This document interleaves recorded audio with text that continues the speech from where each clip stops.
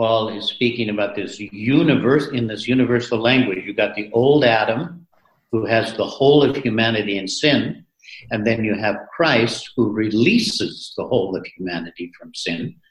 But to be released from sin, one needs to be in Christ. So how do you get in Christ? You get plunged into Christ.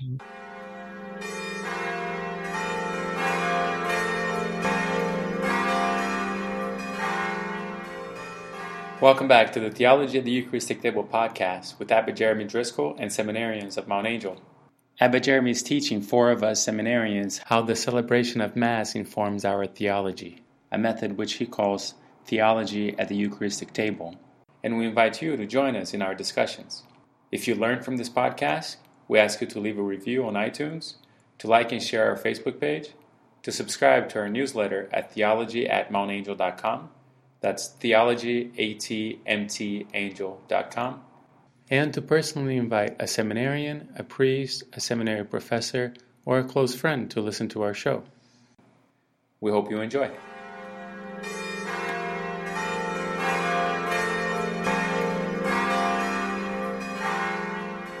As you know, we're going to be sort of shifting gears a little bit. Abbot Jeremy, a couple of episodes back, said, I'd love to sit down with you all and do a little bit of theology of baptism out of Romans. And the idea would be just to zone in on a text and kind of slow down and work our way through it. And this will be Romans chapter 6. And so it's a shifting gears, but not completely. I wanted to open with some words from Tertullian, who's writing around the year 160, 170. He's defending the practice of baptism in the name of the Father, Son, and the Holy Spirit. And he ties it to the life of the church in this way. He says, where there are the three, the Father and the Son and the Holy Spirit, there is the church, which is a body of three. So he definitely ties baptism, church, and the Trinity together in his words and his defense of baptism. So we're moving from Trinity to baptism, which is not really a complete shifting of gears, maybe just thinking in a different key. So with that, where do we want to begin, Father, when we look at Romans chapter 6? It's one of those rabbits that we promised. Oh, yeah, it's true. It's one of those what? You remember the rabbits at the beginning of the first episode, right? That's right. We said we were having a conversation, but every once in a while there were detours, and there were like little rabbits. Oh, I remember that. But no, well, this is a good topic. If we look at Romans 6, though, we're in a typical New Testament baptismal context, where we hear of baptism in that particular chapter, but the other places in the New Testament where you really hear of baptism is in the Acts of the Apostles.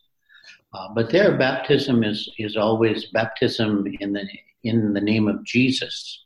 The only place in the New Testament that we have baptism in the name of the Trinity is in Matthew's Gospel, the command of the Lord to baptize in the name of the Father and the Son and the Holy Spirit.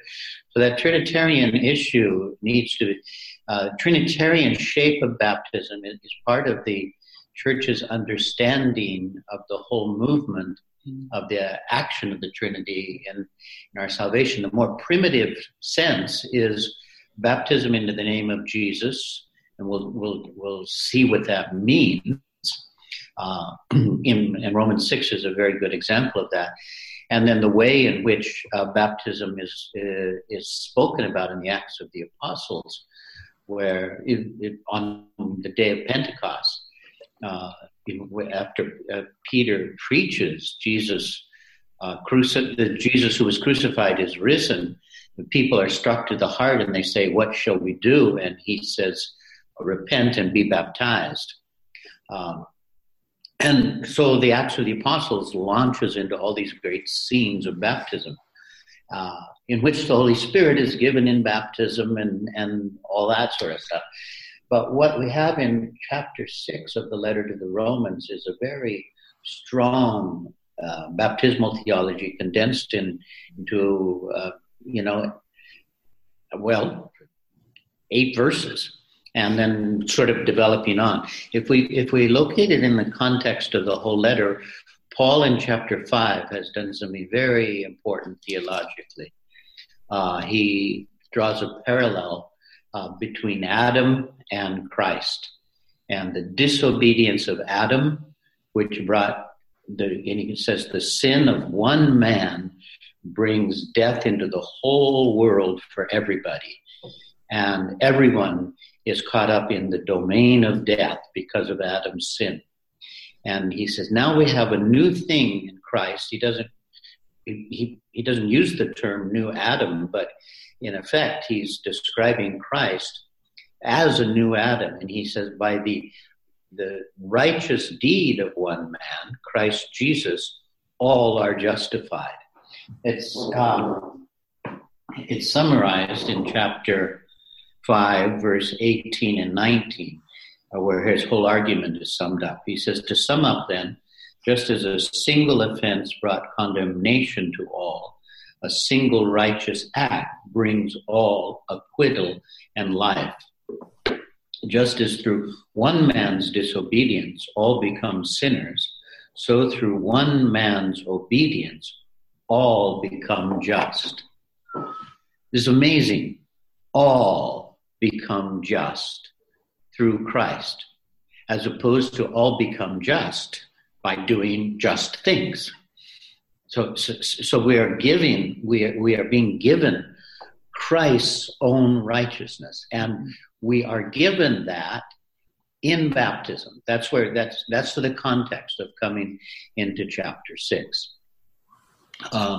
This text from Romans chapter 6 is read at the Paschal Vigil, just before people are baptized, and so it's a marvelous text to read before the baptismal liturgy. So I'll read the text as it occurs in the lectionary, or in any case, I'll get started reading the text as it occurs in the lectionary. But it's good for us to imagine it at the end of the long vigil. We've heard all the Old Testament readings, and we've sung the Gloria, and after the Gloria, we hear this text of Romans, which will be followed by one of the synoptic accounts of resurrection, which will be followed by baptism. Now, all that's going to help us understand the text itself. This is what we've always been calling liturgical exegesis. The fullness of the text comes out when we imagine its liturgical context. So the text reads like this from the lectionary. A reading from the letter of St. Paul to the Romans. Brothers and sisters, are you unaware that we who were baptized into Christ Jesus were baptized into his death? We were indeed buried with him through baptism into death, so that just as Christ was raised from the dead by the glory of the Father, we too might live in newness of life. Let's just stop there for a minute and see what we have. It begins with a rhetorical question. Are you unaware that, in a rhetorical question, it means it's got an obvious answer. Except whenever I hear this, I always want to tweak everybody and say, yeah, I think we are unaware. Yeah. Listen, are you unaware that we who were baptized into Christ Jesus were baptized into his death? He's like saying, hold on, everybody. Think that through. That's not a throwaway phrase. What does it mean to say you are baptized into the death of Jesus? Have you been baptized yet? I've been baptized. We've all been baptized. What's it mean? It means we've been baptized into his death. The word baptism, literally, it means to be plunged. Plunged into water, right? It's a ritual action. But the plunging into water accomplishes being plunged into the death of Christ. Now, how can that happen, that we're plunged into the death of Christ? Because of what Christ did on the cross is the single righteous act by one man that belongs to all. So how do all get it?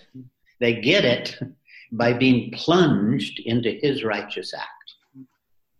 All that is, are you unaware? Yes, we are. But we want to be aware of that being plunged into his death. And then he puts it, not only his death, but he goes on and pushes it a step farther. What happens after you die? You're buried. So we were indeed buried with him through baptism into death. So that, and then something is going to happen to us similar to what happens to Christ. So that just as Christ was raised from the dead by the glory of the Father, we too might live in newness of life. One of the things I want to draw your attention to here is that other texts, later Pauline texts, like Colossians and Ephesians, will speak of you have died with Christ and have risen with Christ. This text doesn't say that you have risen with Christ. It says you have risen to newness of life. The context is actually a new way of living. He's not talking about a literal resurrection from the dead any more than he's talking about a literal death. And that's what Paul develops in the verses that follow. Now here we come to what I always say is a problem in the translation.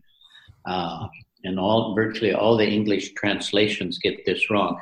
You'll recognize this as a phrase. For if we have grown into union with him through a death like his, we shall also be united with him in the resurrection.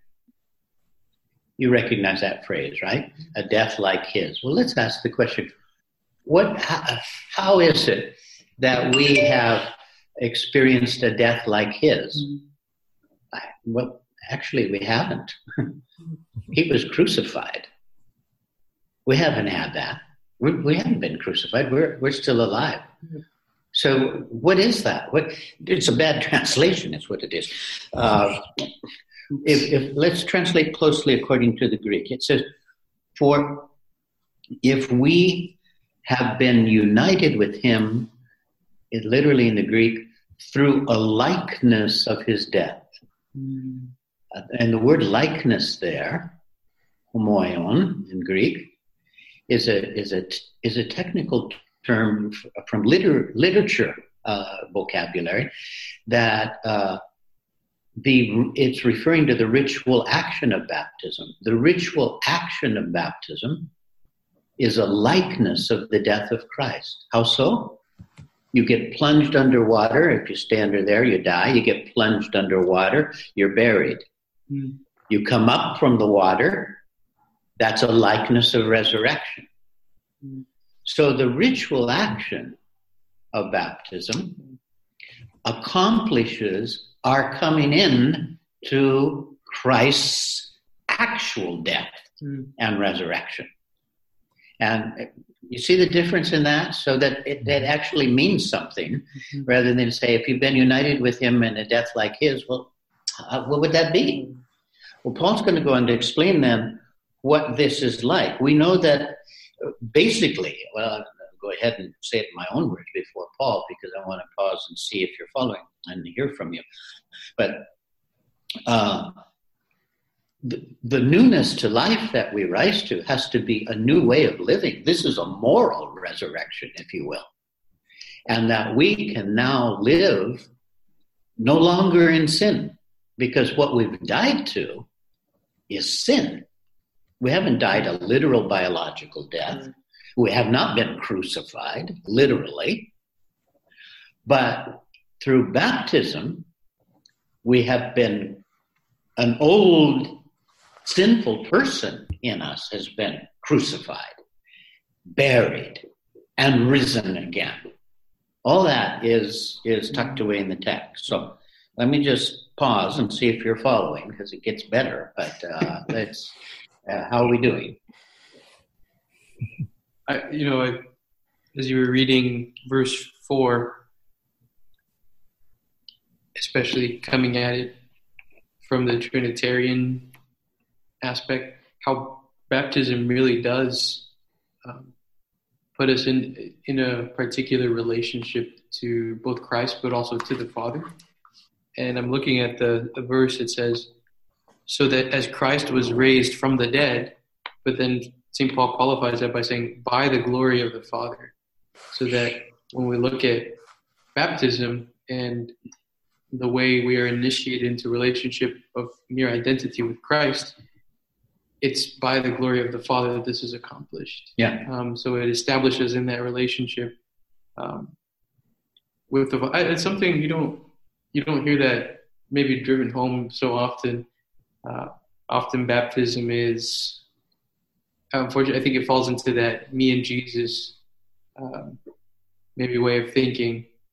But recognizing that even when we talk about Christ's resurrection, it's done by God's glory. The Father raises Jesus up. Jesus doesn't just get up of his own will. Yeah. He's like, all right, I'm going to get up now. It's Sunday. Yeah, right. He waits in the tomb for the Father to lift him up. And maybe, I guess that's something that when you're reading it now, I feel it's not maybe as pronounced when we talk about baptism, also the place of the Father in our being raised up. Yeah. See, in that same verse, that's verse 4 that Nelson is citing, is the glory of the Father that raises Christ. And then look how the verse finishes. So that just as Christ was raised from the dead, we too, he doesn't say we too might be raised from the dead. He says we too might live a new life. Mm-hmm. Now, before we die biologically, we live a new life. And this is what baptism accomplishes in us. Wow.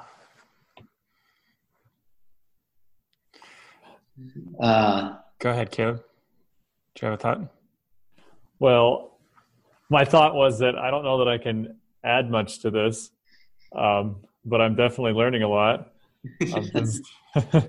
Just with you, Father Abbott, explaining the verse more. And then, Brother Israel talking about the glory of the Father, how important that is in raising up Christ. And I guess my thought is that the importance of learning this and diving deeper into it and understanding our baptism more, because I would say I knew pretty much nothing about the theology of baptism before our RCIA class and a couple other classes at seminary. Which is another topic of maybe in catechism and parishes, we need to talk about baptism more. Because I'd been told a few times, like, oh, baptism is important. And I never really knew why or, it's how you come into the church. But I actually wrote a paper for RCIA. We were asked to write on this verse from Romans. And so I did dive into it more, but even what you've been saying, Father Abbott, has helped me. But one thing I guess I learned in that is that, you always say the cross is our salvation. Christ dying on the cross saves us.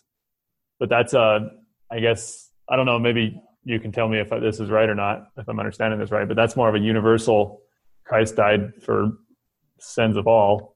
But then baptism is kind of where that becomes personal, where we're talking about this being buried with Christ and having a death. And I liked how you explained it's not like his, but in a likeness to his death, which makes, the symbolism of baptism ties it so much more to the symbolism of baptism. But it's that baptism that makes it our personal, we are able to receive that salvation of the cross, that Christ did die for all, or he died on the cross for all the sins of mankind, but that to personally accept that salvation, we need baptism and to be united in that death of the cross, and so then rise to new life with him. Yeah, that's exactly the movement from chapter 5 that I was talking about. In chapter 5, Paul is speaking about this universal language. You've got the old Adam, who has the whole of humanity in sin, and then you have Christ, who releases the whole of humanity from sin. But to be released from sin, one needs to be in Christ. So how do you get in Christ? You get plunged into Christ. And the next verse, in fact, in verse 6, connects it with crucifixion. So, Caleb, you said, okay, the death of Christ, is like universally there, but how does it get applied? Well, the crucifixion gets applied to me in baptism. Listen to verse 6. This we know, our old self was crucified with him. So this, our old self, we are, Paul says this in 2 Corinthians, if you are in Christ, new creation. And we got to take that, we're quite literally.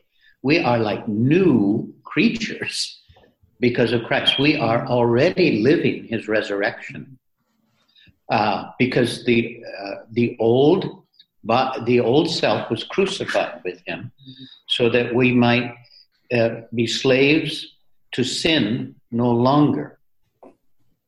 A man who is dead has been freed from sin. Why is that? A man who is dead has been freed from sin because if you're dead, you can't sin anymore. This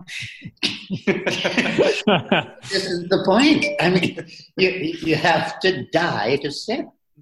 So if you die with Christ, you haven't died literally, but you can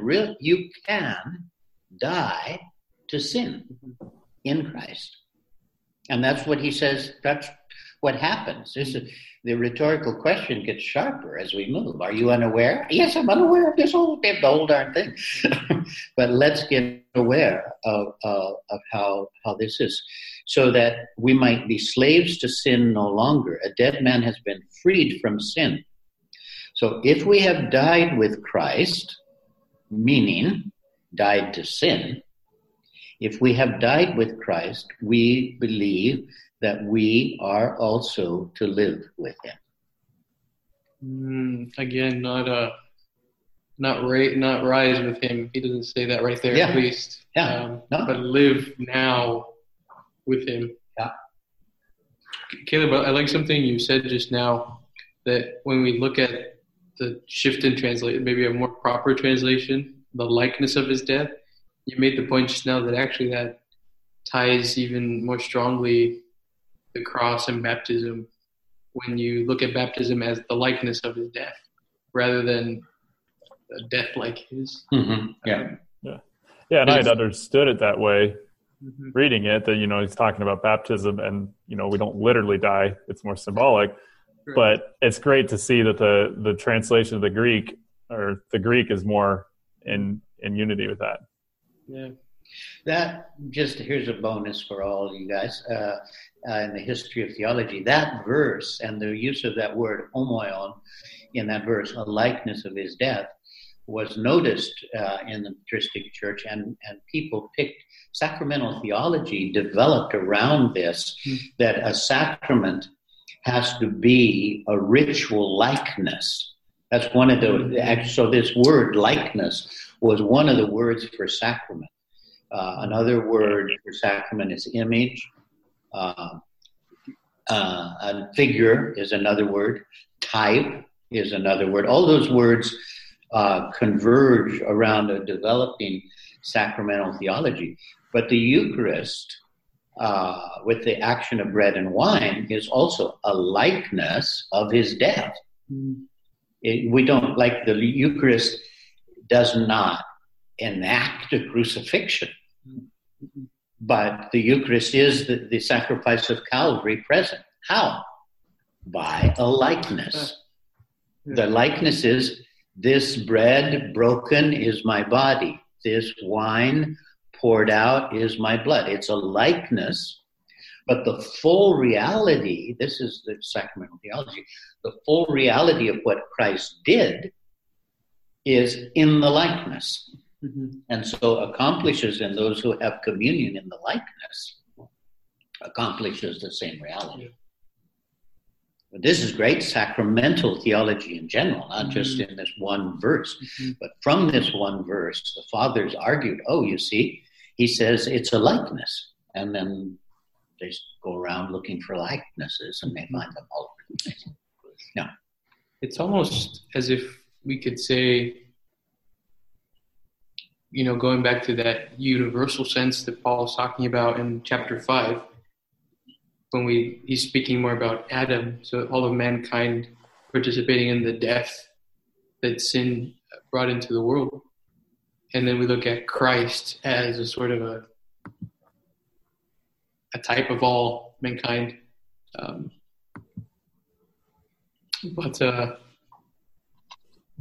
Sorry. Something came up. So then we look at Christ in that universal role as well, especially on the cross. And we see the glory, the magnificence, the great mercy, the great love there. And it's almost like we have to say, but it's not enough that Christ does all of this until you're plunged into baptism. What share have you in all of this? Yeah. And it's almost like, even thinking about it, it's almost scandalous to say, what do you mean it's not enough that Christ died on the cross? What do you mean we have to do? But I think it's a good question. So what if Christ died on the cross 2,000 years ago? How do I get there 2,000 years ago? Or maybe how does he come to me 2,000 years later? Yeah. And it sounds like maybe something Paul's already dealing with here with the Romans is, and this is just like, 2-3 decades after the resurrection. Well, he's telling them how that's going to happen from now on. You don't have to go back in time 30 years to get that happened on the cross. See, you can connect that again with what I said at the beginning about Peter's preaching on the day of Pentecost, when he preaches the crucified is risen, and the people are struck to the heart. That's the way. So when Christ's death and resurrection is proclaimed, and you're struck to the heart, then what do? You get plunged into it. That's just what you were saying. And there's this sort of general movement of the proclamation results in baptism. And then baptism results in newness of life in the community. And of course, that's picked up ritually. So at the Paschal Vigil, where you do hear the proclamation from creation to resurrection, those long readings, and then what happens? Baptism. Yeah. And then what happens after baptism? Eucharist. As the full likeness, the likeness so that we become one body, one spirit with the crucified and risen Lord. That's good. Yeah. Nelson, I don't know if I cut you off a little bit ago. I have a couple of thoughts. One thing that was coming up was the material that we learn at the Institute for Priesthood Formation, IPF. They talk about this movement from relationship to identity to mission. So here, it could be tempting to think about, in regards to our sins, to think about what do I need to do to remove sins from my life? What do I need to do in order for me to sin less or to eliminate sin? And what they talk about is how that's contrary to what the gospel has revealed, to what the Trinity has revealed to us. That fundamentally, there is our relationship as sons and daughters. We're sons by virtue of the baptism. That's the tie-in here. By virtue of our baptism, we're sons and daughters of God. And so we have that relationship with the Father. And as we grow in that relationship, we receive that identity in a deeper and deeper way. And the more that we the more that we grow into that identity, just naturally we live as sons and daughters, which means living in the way that St. Paul is talking about here, and that we're unpacking, that we have died to sin. So the sinfulness in our lives is what has been crucified, is what has died. And now the way that we live is one that, the point is not that it's sinless. The point is that it says son and daughter of God. Right. Being sinless is an extension or another side of another side of the coin, or whatever image we want to use, the next chapter of the same book. But the point is not that it is not sinfulness. The point is sonship and daughterhood, is childlikeness, is being the image of God and growing in that. Is that accurate, Brother Abbott? I'm not sure what you mean when you say the point is not sinlessness. What do you mean by that? What I'm coming from is maybe a tendency towards Pelagianism of I'm going to work to purify myself. I'm going to put in the effort to stop sinning. And once I do that, then I'll be worthy of God's love. Yeah. So a reaction against that to say, no, actually God has adopted me as his son, and my sinfulness has been crucified, has died with him as I've been plunged into baptism.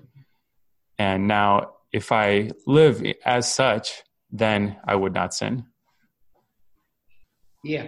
Well, I think what Paul is concerned about here is that we realize that what enables us to live free from sin is the power of Christ in our lives and not our own efforts, and that it is a gift freely given. On the other hand, he's concerned that hearing a message like that, people will say something like, well, then it doesn't matter if I sin because it's Christ. It's Christ who's going to do it. And actually, I skipped that verse, but chapter 6 begins with, he's in chapter 5. He's done this magnificent thing that I've referred to a number of times now. That Adam messed it up, and Christ has totally fixed it for the whole of humanity. And then he says, this is chapter 6, verse 1. What then are we to say? Let us continue in sin that grace may abound. In other words, going to say, God's forgiven everything in Christ. What are we going? So can we continue to sin that grace may abound? He says, certainly not. How can we who have died to sin go on living in it? Mm-hmm.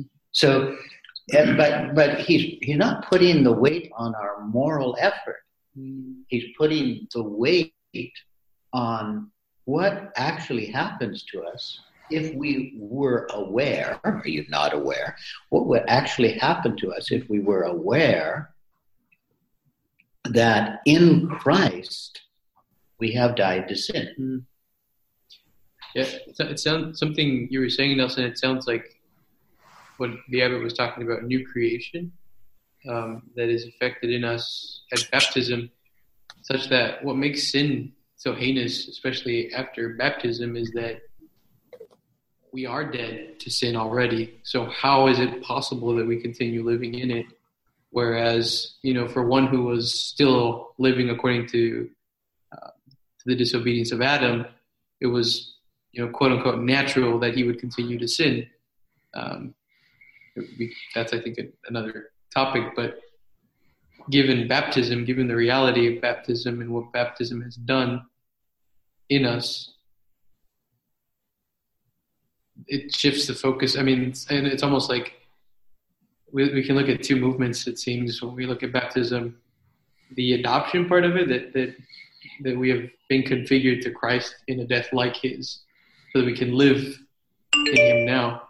But then on the other hand, there's the question of sin. So I don't know if you would say those are two different movements, maybe. The adoption as sons in Christ, and then sin was kind of getting in the way with that. So is it like get rid of sin first so that you can be a son, or in being adopted as a son, that gets rid of sin? Or it seems like both are happening in baptism, according to just what we've read so far. Yeah, I think that even if you think of the context of the Paschal Vigil and people being baptized, all the preparation of their catechumenate has been working on changing your life and ridding yourself of sin. Paul, in a chapter like this, We see the logic of his movement, of how deeply Christ himself is the operative agent of our salvation. Elsewhere in Paul's letters, though, what we come across is very practical problems like we're facing in our own lives now. Think of the Galatian church, for example, where he says, you're living by the flesh. You're not living under the Spirit. And all this bitter rivalry and fighting, this is happening to baptized people. There's plenty of sin still happening in baptized people. But Paul is always saying, this is outrageous blasphemy of your condition in Christ. And so the way you get over that is not by, grunting real hard, not sinning. The way you get over that is by getting in touch with the renovating power of Christ, who in the Spirit gives us these gifts that enables us to be good. Love, joy, peace, patient endurance, bigness of soul. All those gifts of the Spirit that are given to us because we are in Christ. And then you loop around to your point, I think, Nelson, is that then we are living in this relationship with God as sons and daughters ought. But it's all his doing. None of this is earned. And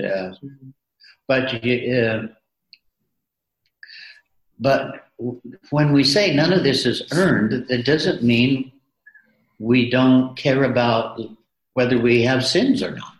We have to care in the same way that a son would care not to offend his father.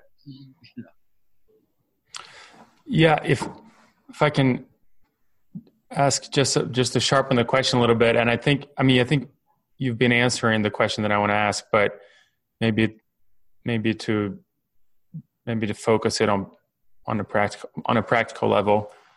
Why, if I've been baptized in sin if I've been baptized and if I've been plunged into Christ's death, and I know what that means, in other words, I had some understanding of that before the last 30 minutes, and now I have a little bit of a deeper understanding after this conversation. But why do I continue to sin? And more importantly, how can I not do that anymore? Yeah. Can I add to that question? Uh-huh. Maybe kind of along the lines of that, is it like, what is it about just knowing this, that just the knowing will give me the power, or I don't know. I'm thinking like when you're like in video games, you unlock that feature of your character, or like what is it about just knowing and being aware that it'll do that? I don't know if that kind of goes with what you were asking, Nelson. If the answer is in knowing, then it goes in it, or if part of the answer is in knowing, then that would add to that layer of the answer or the question. Just checking his Bible. Well, no, I mean, the question you're asking, Nelson, is the very question that Paul asks in the next chapter, chapter 7. Did this good thing then become death for me? No, rather sin, in order to see clearly a sin used for what to bring about death. We know that the law is spiritual, whereas I am weak flesh, sold into the slavery of sin. I cannot even understand my own actions. I do not do what I want to do, but what I hate. This is what, and he just goes on moaning about this, and he just concludes in the end that he just exclaims aloud, "But thanks be to God in Christ Jesus." This is him saved from that. And then at verse 8, I mean, this whole letter, we dove into chapter 6, but you can't just dive into 6 verses. You got to see what came before and what came after. Chapter 8, there is no condemnation now for those who are in Christ Jesus. And there's the secret again, being in Christ Jesus, even though you cannot do the good you want to do.